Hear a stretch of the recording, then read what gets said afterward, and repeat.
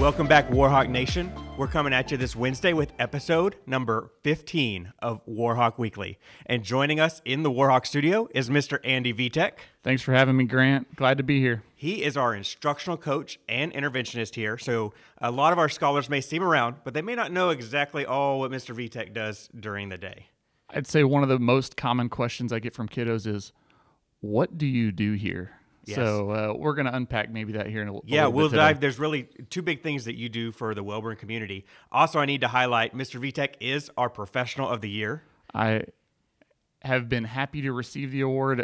Wellborn Middle School has a lot of great professionals and a lot of people who are really deserving of that. And so blessed and honored to receive that. But there's many people who I also think were very deserving of that award also. Humility, also a virtue of Mr. Vitek. So let's focus first on the instructional coach part. And that's primarily working with our teachers through professional learning communities, or if you're in the EDGE jargon, it's PLC is the buzzword. Yep. What do our PLCs look like here at Wellborn Middle School? Yep. So with that instructional coaching hat, I work alongside of Rhonda Gray, one of our other instructional coaches and interventionists on campus. And so at Wellborn, we have this PLC called CAST. CAST stands for collaboration, accountability, support, and transparency. And so the goal is to provide teachers with the opportunity to grow through our weekly Tuesday professional development.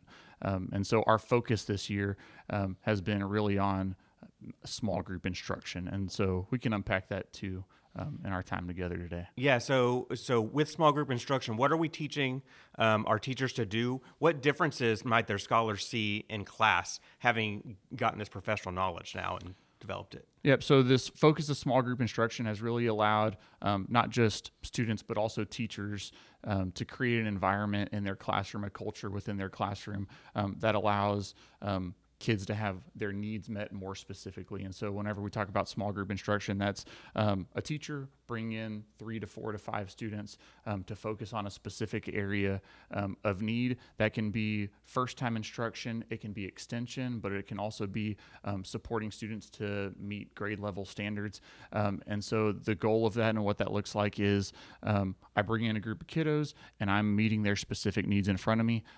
It increases student-to-student collaboration. It also builds a community within the classroom, but it also really helps teachers see what students know and also what they need to learn and what they're ready to do next. Mm-hmm. So this might be a little different from what our parents grew up. Like when we were in school, we sat, maybe you had a lot of classes where desks were in rows.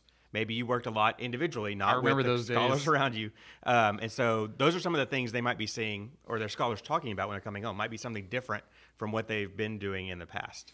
And one of the things you also mentioned, so small group, emergenetics has been a big thing with what our campus has been doing. So how have we used that emergenetics in this small group? How do our teachers apply that?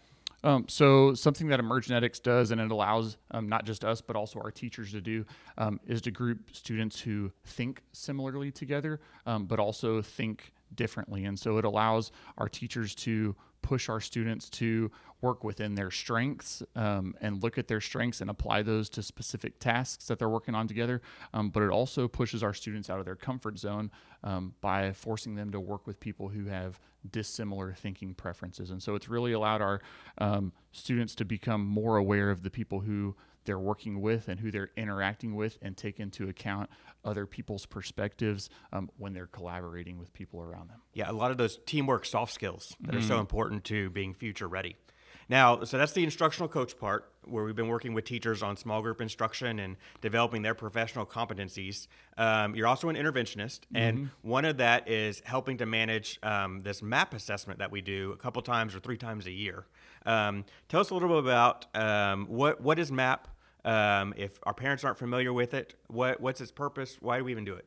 Yeah, awesome. So MAP testing, we give it 3 times a year, just like you said. We give it at the very beginning of the year, in the middle of the year, right around Thanksgiving, and then we also have an opportunity where it's going to be taken here in April. And really what MAP does is it allows our teachers to see student growth over time.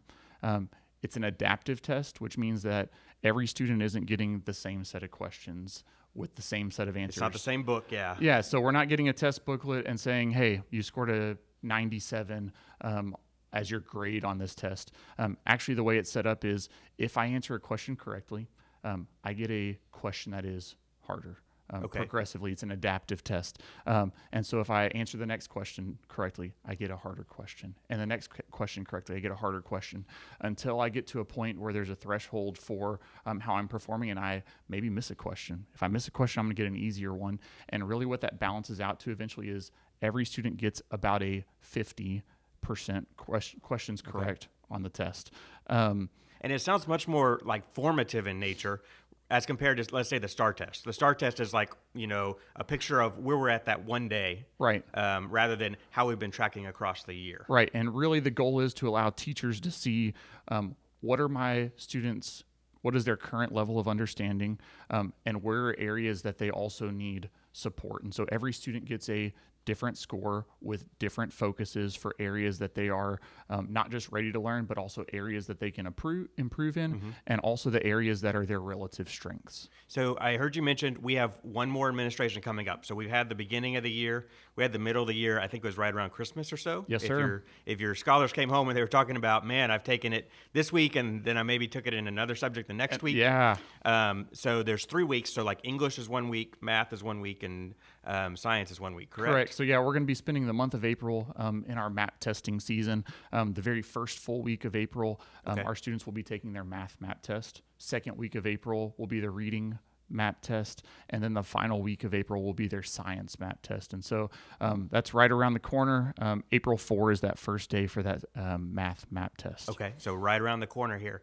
And to close us out, we always talk about how does this relate back to what we're all about here at Wellborn Middle School. One of those things is about overall student achievement and how we're improving that. So how does this MAP test allow us to focus on student performance, either from a teacher side or if a scholar's talking with their parent, what kind of information are they going to hear? Yeah, we'll hit it on the teacher side first, and then we'll hit on the parent side second. On the teacher side, it really lets our teachers see where our kids are at in that moment, and also be able to compare that to where they were. And so it gives our teachers an opportunity to have conversations with our students about their growth and goal setting. And so if I'm a math teacher, I have a math teacher background. And so that's really where I defer to.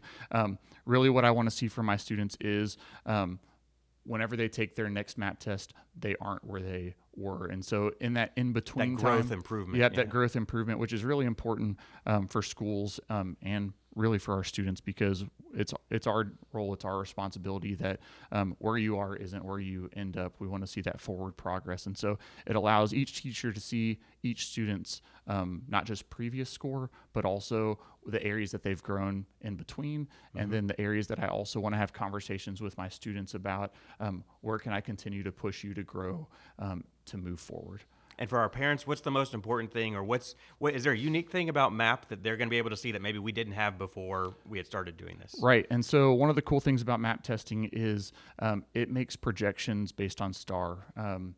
NWEA, the parent company for MAP, in 2020 did a linking study with our state of Texas assessment of academic readiness, our STAR test, to make a correlation between students' performance on their MAP test and what that means for their STAR test. And so something that's going to produce for our parents is for our 7th grade students, it's going to give a projection for their math and reading stars, because those are the 2 STAR tests that they take. We'll take them in May coming up here. Yep. And so it's a data point, not just for our teachers, but for our parents to know, hey, what is something that I can expect? How can I expect my student to perform on their STAR test, so I don't just get their STAR test back and wonder, hey, what was the in-between thing? What was the in-between information that I could have maybe had to give me an update or a heads up on how my student would perform? So it's going to eliminate those surprises when we get to the end of the year. And for our 8th grade students, there will be a math, reading, and science projection. There is not a MAP test for history because it's not a nationally normed